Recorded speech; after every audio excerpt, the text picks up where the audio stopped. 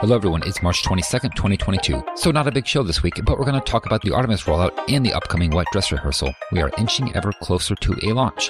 Spaceflight has taught me nothing if not patience, but no need to wait for the show. Let's do it, and liftoff.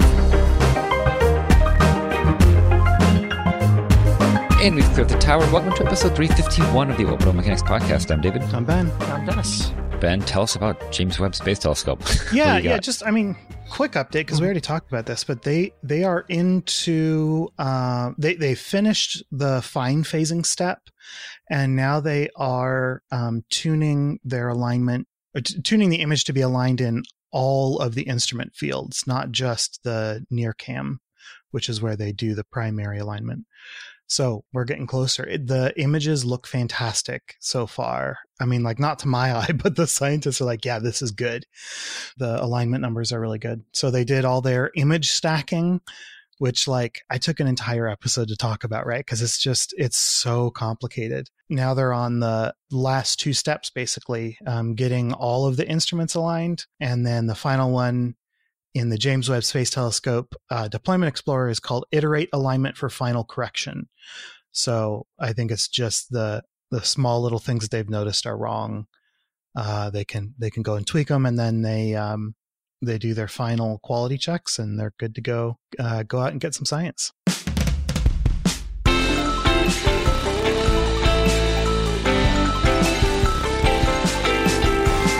We finally have the Artemis 1 rollout. Yeah. And not a whole lot to talk about just yet, but soon there will be coming up. We have a wet dress rehearsal coming up. Everything but the launch. I feel like that's what they should be called. I just thought of that. Everything but the launch and the ignition, I guess. Yeah, and SLS's wet dress rehearsal goes up to, I think, T-minus 2 minutes. It must be T-minus 2 seconds. It's got to be. Do you happen to know when the RS-25s ignite relative to the SRBs? Or I guess, fire relative to the SRBs? It's probably the same as shuttle. 2.5 seconds or something like that. It's a long much time, longer man. For some reason. Might even be like 5 seconds. It's a long That's what I was going to say. time. I thought it was 5 or 6. Yeah. And that's why I was wondering if, because you know how badly I misremember things. And they also they light them up early so that they have time to detect shutdown conditions before they light the SRBs. So it's a bunch of different things going on all at once. They do, the vector testing to, at least on shuttle, they had to vector them away from zero. So they also get to verify their TVC works. Yeah, and they did that a few times. Yeah, what was it called? Let's see if I can remember this. Redundant set launch sequence? Ooh. Is that it? RSLS abort? Redundant set launch sequence abort? RTLS is return to launch site. Redundant set launch sequencer. Yeah, you got it. Hey, thank you. Good job. All right. So the main engines come on. They have to reach their, steady state kind of. Yeah, because there actually is a little bit of, you can watch the nozzles wobble a little bit. Yeah. And as the exhaust is a little bit detached at first, and so it needs to ramp all the way up so that you have good flow. Then the SRBs come on. Yeah. Yeah, and the best part is in between, right? Because the orbiter's engines are not along the center, the main axis of the spacecraft. So they do the twang and you fire the SRBs right when the twang, or when it's vertical again. What a ridiculous, that's something I feel like I would jerry rig and Kerbal to learn how to do if I built a rocket that wasn't quite good enough. Yeah. And to think that we did that in reality, I think is kind of ridiculous. I mean, whenever I made a vehicle with solid boosters, I would always put 2 different launch triggers in there, or staging engine startups, because it was fun to do. Right. Authentic. But now with SLS, there is no twang, right? Because there's no shuttle sitting on the side of the boosters or its external tank. So you don't have to worry about that. That should simplify a lot of things. Yes. So the tanking for this will take 8 hours as opposed to 2.5 for a shuttle. And that's because there's more tank volume. Plus there's an upper stage tank too. So this requires 2 controller shifts. Does that mean 2 actual shifts, people having to come in and supervise this? It's not just you clock in 8 hours worth of tanking and you clock out. There's all the stuff at the beginning and end of the tanking process. So yeah, they split into 2 separate work shifts. And do you think the shifts are specific to the tank? There's the main tank shift and then the upper stage shift? No. Because that wouldn't split up the 8 hours. Exactly. Okay. Plus because you have to be mindful of, the boil off that's inevitably going to happen, right? So you would want to start fueling them all at the same time, right? I think you want to end fueling them all at the same time. And since it's a smaller tank. Well, okay, yeah, there's one that's smaller. Sure, yeah. Yeah, exactly. Right. Right, yeah, they stagger the time. Plus you have to let it, what's the word? It's like the opposite of like soaking in heat, cold soak, yeah. It's cold soak, yeah. So not only is there more fuel to dump into the vehicle, but also there are more interfaces than Shuttle had. So there are more opportunities for cryos to leak and for there to be issues just in the cryo plumbing. So it's not only 8 hours of work, but it's also more work, more things to monitor and more things to fix potentially. 322 feet, and there's umbilicals from the top to the bottom, essentially. So. Yep. That's a tall rocket. Yeah, it's big. But I'm surprised a Long March 9 is almost as tall as the SLS Block 1 is. Yeah, because the only thing larger than an SLS, I thought, would be Starship, right? Once that's stacked. Like current, yeah. Yeah, currently. But even Starship, like once you get to a certain size, you start making them wider, not so much making them taller. It's kind of like, small rockets have really small aspect ratios. They're really, really narrow. And then once you start making them bigger, you hit sort of, this key aspect ratio that then sticks around for a long time. Like as you grow, the aspect ratio stays the same rather than, being really nice and slim. So the wet dress rehearsal is scheduled for April 3rd. And once they do that, they will roll it back to the VAB 1.5 weeks later. So I don't know. We'll see what happens from there. It's still such a very slow process, but it is creeping forward. So after the wet dress rehearsal, they're going to roll it back to the VAB, and then they're going to perform even more tests on it. They're still going to do some stuff depending on, I guess, exactly how the wet dress rehearsal went. And so that's why there's nominally a target launch in the middle of May, but they're expecting it to slip into the summer at some point. And I think after the wet dress rehearsal is when we'll get a more likely launch date. So let's do 3 short and sweets, and Ben, you have the first one. All right, SpaceX sets 2 new records. SpaceX's most recent Starlink mission broke 2 records for the company. Its Falcon 9 rocket, specifically booster B-1051, carried its heaviest payload yet at 16.25 metric tons, this being the result of an upgrade that increases the satellite's mass from around 260 to 306 kilograms. This Falcon 9 launch also sets a reuse record. The booster was successfully launched and recovered 12 times, its first mission being Crew Demo 1 3 years ago. 2 other boosters have also flown 11 times and thus may soon tie this most recent launch in successful recovery count. Then next up, first all cosmonaut Soyuz docks with station. On March 18th, Soyuz MS-21 docked with the ISS, containing 3 cosmonauts and no other international crew. However, this unusual crew manifest has nothing to do with the recent conflict in Ukraine. The decision to make the crew entirely Russian was made in October of last year, delaying the original crew swap between MS-21 and SpaceX Crew 4 to later on this year for missions MS-22 and Crew 5. According to NASA, the crew swap for these later flights is still go, with training in Star City and Hawthorne respectively. And finally, China's satellite launch includes demonstration 3rd stage.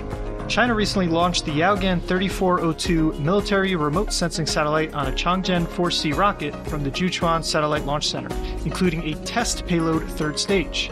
This stage, analogous to Rocket Lab's Photon spacecraft, is capable of performing a second mission after deployment of the launch vehicle's primary payload.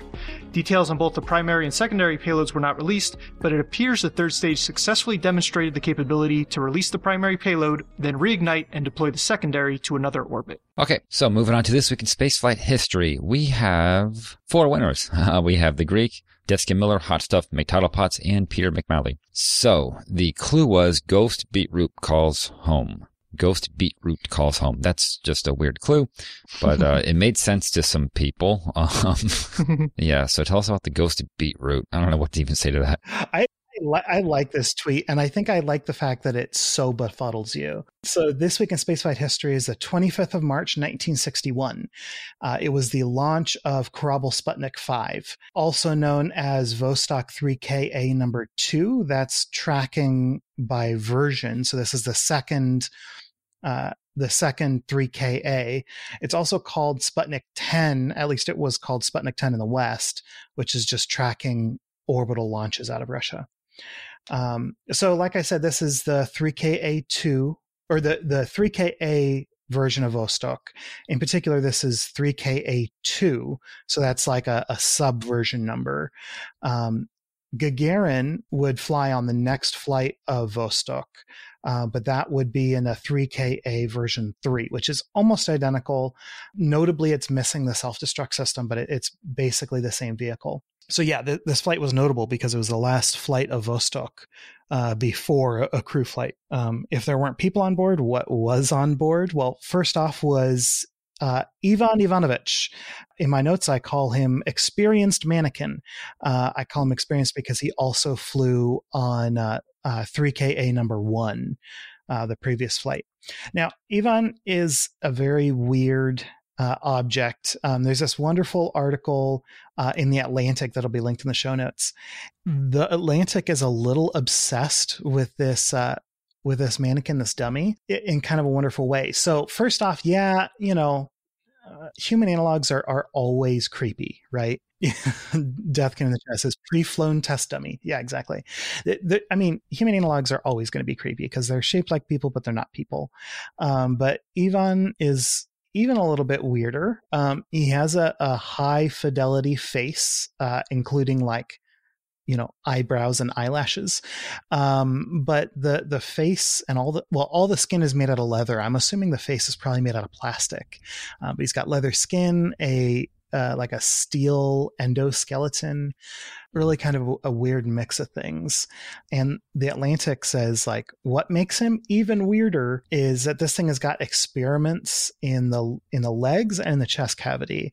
They have little pockets to put payloads.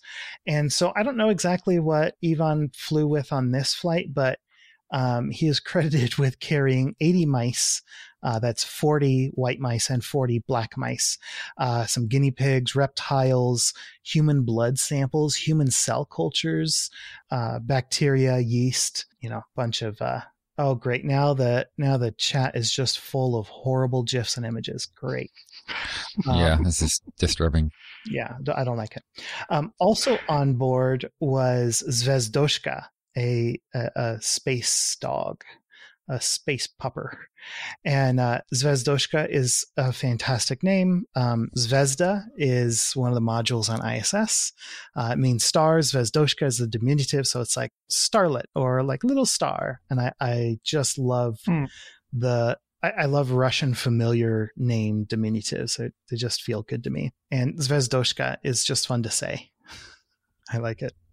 Okay, so 3KA number 2 or Krabel Sputnik number 5 or Sputnik number 10 flew a single orbit. The flight took 105 minutes. I'm assuming that is launch to landing, and a decent amount of that time was spent descending under a parachute. However, I didn't find orbital parameters, but I'm assuming this was a relatively high flight. All of these early flights flew fairly high. I think mostly because we didn't have very good characterization of upper atmosphere effects. During the flight, not only did they have all the biological experiments on board, but they also did a communication system test, just testing the radio. And Soviet Russia did not want the US to think that this was a crewed mission because it would look very much like a potential reconnaissance mission. And they didn't want to, create an international incident. So what they did was the audio that they broadcasted, obviously it had to be recorded, but they wanted it to be very clear that it was not normal crew chatter. So there were two things on the recording that I was able to find. One was a recording of a chorus or a choir singing. And that seems really good, right? If you hear choral music coming down from space, you can be pretty sure that it's a recording and not an entire choir in a tiny little Vostok. The other thing that they had was human speech, which is important. If you're testing your comm systems, you want to test, fly what you test what you fly, and like actually use human voice so that it's a good way to interpret how successful you will be at understanding people in the future. So the voice sample that they had is where the clue comes from. It was a recipe for borscht. I had a feeling borscht had something to do with it. Yeah. And the description is that it was being read as though it was being prepared on orbit. And like, that's whimsical and lovely. Interesting that borscht is a Ukrainian dish, but Ukraine was part of the Soviet Union, and Russia still thinks that they are part of Russia. So it's not that unusual. This isn't a political statement. It's just, it kind of stands out in early 2022. So while this seems like a really good call, read something ridiculous so that you can get good voice sample, but it's clearly not, a person up there. While that's a good idea, they vastly overestimated Americans' ability to A, understand Russian, and B, not freak out when they heard Russian coming down from space. So a bunch of non-Russian speakers mistook a recipe for actual crew chatter. From all I can see, the actual U.S. government understood what was going on and didn't freak out, but a lot of people thought that there was an actual crew flight that had happened, and rumors abounded. Dennis, so you actually did some quick research and you found orbital parameters for us, huh? Yeah, and you were exactly right about the duration of the orbit. So it was a 164 by 230 kilometer orbit, which would have an orbital period of 88.42 minutes. So there's about 16 additional minutes when you account for overhead, parachuting in and all that good stuff. Yeah. Okay, so that's the clue, right? Ghost beetroot calls home. The beetroot is the recipe, and the ghost is there was nobody on board. It was a creepy metal mannequin with mice in his chest and leather for skin. Oh God. And human blood and stuff. Right. Had human blood, didn't have human skin, had cow skin. Okay, all right. So the mission landed in the Soviet Union's territory. The mannequin was ejected on descent. They were testing the ejection seat. They did that on 3KA number 1 as well. Nearby locals responded to the site. It took about 24 hours for the actual recovery team to arrive. And when they did arrive, the locals actually had to help them get to the landing site using a horse-drawn sled. So this is such a weird instant. Right now, I think anybody seeing a parachute coming down from the sky and something that looks like a spacecraft is going to go, that's a spacecraft. In fact, we mistake lots of other things for spacecraft. But back then, they thought the mannequin was an actual person, which isn't as like superstitious as it sounds. Imagine being out in the middle of the Russian countryside and you hear a sonic boom. It sounds like a bang. You're going to interpret that bang as anti-aircraft fire because it's the Cold War. And then you see somebody floating down under a parachute, like not only a person, but somebody who's totally limp. Like that says this is a pilot who's been shot down. It just really, it makes a lot of sense once you actually think about it. And if you just read the Wikipedia page and see, oh, they mistook it for a human, it sounds really foolish and superstitious. But anyway, so they see this parachute coming down and they're like, oh, that dude is dead. And I believe that they didn't even go out to check on the potential pilot. I don't know. They might have. If they would have and actually decided, hey, we're gonna intercede here and touch the mannequin, they would have realized really quickly that it wasn't. Obviously, it's too heavy and has mice in it. But also the helmet, the face, the head is inside the helmet. The head was removable. They had to install the head in the helmet and then screw it onto the body with the helmet on.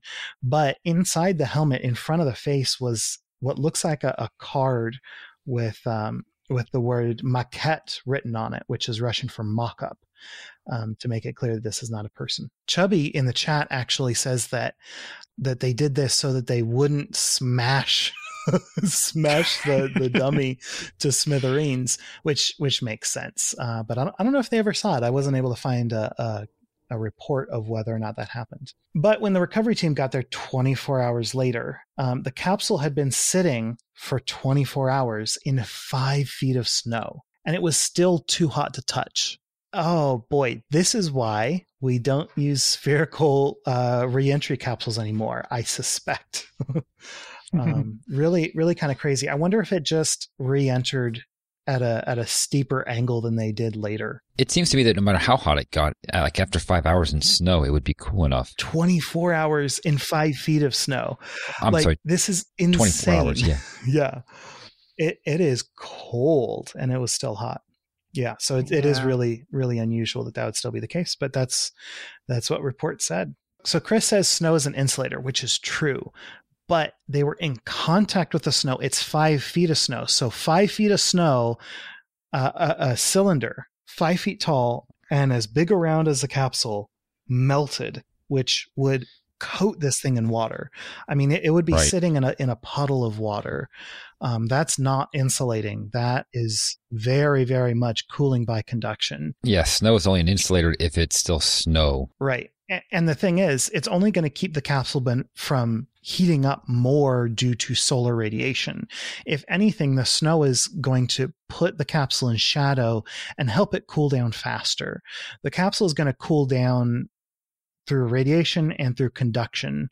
And maybe the snow is going to keep air from circulating around the capsule quite as well, and that would keep it warmer. But I think on balance, this is the snow is only going to help cool it down. I love little physics questions like this. Like the answer's there somewhere. It's written down. We could calculate all these effects, but it's fun that everybody has different approaches to how they're going to solve this problem and comes up with different answers. What was a ceramic ablation material in the capsule? Nothing. It was stainless steel. It's a shiny sphere. So how did it make it back? If it's just a sphere, I mean, I guess the temperatures weren't so high to melt it. Yeah, I mean, it comes down to the ballistic coefficient. It had a lower ballistic coefficient, and so that prevented it from like getting too hot. Yeah, it doesn't punch through the atmosphere quite as well. But even then, that's what causes a longer heat soak. So maybe that's why it took forever to cool down, because it was hot like all the way through. But it seems like everything inside it, including the dummy, would be like toasty. Yeah, I think you got to be right. I think this thing was hot all the way through. Yeah. So the dog didn't make it? No, both were recovered successfully. And nice little tidbit, Zvezdoshka was named by Yuri Gagarin. Oh. Man, who doesn't love the Soviet space dogs? Like, they all have good names. They're all super adorable. They were all, quote unquote, rescued off the street. I'm sure a lot of these stray dogs had really horrible lifetimes. But like the space dogs that actually went to space, like, became celebrities and had a fantastic life. Yeah, a real rags to riches story for a dog. Rags to riches through flame. All right. Well, that is your This Week in Spaceflight History. That's an interesting one. Yeah. And a good cryptic clue. Oh, thank you. That was a wonderful event, Ben. I gotta admit, certainly one that's a bit out there, to say the least, with the mannequin and everything. But I didn't realize just how many mannequins there were in early Soviet spaceflight, but there were quite a few.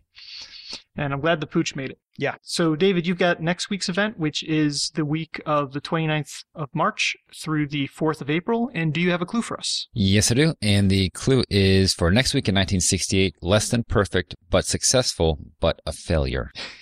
All three. I don't know what it's referring to exactly, but I do like the way that you've written it. And so if you do think you know what that clue is, please send us an email or you can tweet at us with the hashtag ThisWeekSF, and good luck. Good luck. So we can now move on to upcoming spaceflight events, and we have a couple of those. And Dennis, what's the first one? So the first one we've got on Tuesday, March 22nd, and this is the launch of a Meridian M number 20L communications satellite for both military and civilian use that will be flying on a Soyuz 21A with a Frigate M upper stage from Plesetsk. And the launch again is Tuesday, March 22nd with a window from 1200 UTC to 1400 UTC. After that, on March 23rd, we have a spacewalk. So this is Expedition 66 or spacewalk number 80. And this is to replace a radiator beam valve module hose, or several of them, I guess, as well as some other upgrades. So the spacewalk begins at 8:50 a.m. and will last approximately 6.5 hours. The coverage, however, will begin at 7:30 a.m. So you have about a full hour before the actual spacewalk. So you can check that out on NASA TV. All right. Then after that, we have a New Shepard flight. Believe it or not, this is the 4th crewed New Shepard flight. Like we were just talking about reuse going faster than we thought, kind of losing track. So our New Shepard flights. So on board are going to be 6 tourists. This is an all-tourist flight. Marty Allen, Pete Davidson. Oh, no, I'm sorry. He's getting it's swapped 5 out. people. Pete Davidson is the one who dropped out. So yeah, it's just 5 people, which is interesting that they didn't have a 6th person to swap in. So it's going to be Marty Allen, Sharon and Mark Hagel. They're married. Jim Kitchen and Dr. George Neild. The flight will be taking place, let's see, on Tuesday, March the 29th. They have a couple hour launch window here from 1330 hours UTC to 1630 hours UTC. And of course, this is launching out of Corn Ranch in West Texas. And so next up, we've got a crew leaving the International Space Station. So on Tuesday, March 29th, at 9:45 a.m., there will be coverage of the Expedition 66 Change of Command ceremony, where Anton Shklaparov is going to hand command of the ISS over to Tom Marshburn. And then after that, at 11:30 p.m., will be coverage of the farewells and the hatch closure for the MS-19 crew, which is Anton Shklaparov, Mark Vandehey, who recently set an American record for time and space. Congratulations. And Peter Dubrov. And so after that, the hatch closure will occur at about midnight Eastern time. And then with that midnight closures, technically right on March the 30th of March on Wednesday. And so that's at 2:45 a.m., again, all Eastern time, is when the MS-19 crew will undock from the station. Or at least that's when coverage will begin, with the undocking scheduled at 3:21 a.m. And then at 6:15 a.m., again on March 30th, will be coverage of the deorbit burn and landing of the MS-19 crew, with the landing expected to be southeast in Kazakhstan at 7:29 a.m. Eastern. All right, so those are your upcoming spaceflight events. Okay, and with that, let's deal with the show. And we would like to thank Ronald Jenkins and Tim Dodd for our music. We record live on Sundays at 9 a.m. Pacific, 12 p.m. Eastern. Thank you so much to our $5 up Patreon supporters for joining our recording sessions and helping us make correction burns on the fly. And a special shout out to Deathkin, McMalley, Delta V, Chris, Chubby, VT, and Colin for joining us live in today's chat. Thank you. If you want to support the show as well, please leave us a review wherever you listen, or visit theorbitalmechanics.com/support for our Patreon campaign, affiliate links, and other resources. I have about 30 or 40 people who I am waiting on address updates to get assigned poster. If you've received a direct message from me, please go ahead and update your profile or reply to my message. For more information on this episode, such as show notes and other links, visit our website at theorbitalmechanics.com, and be sure to check out our store for mission patches, t-shirts, and hoodies. You can talk about the show with other listeners on Twitter and Reddit. We're Orbital Podcast on both, and you can talk directly to us by emailing info@theorbitalmechanics.com. All right, so that's it. We'll see you next week on Orbit. Until then, later. Goodbye, everybody. See you.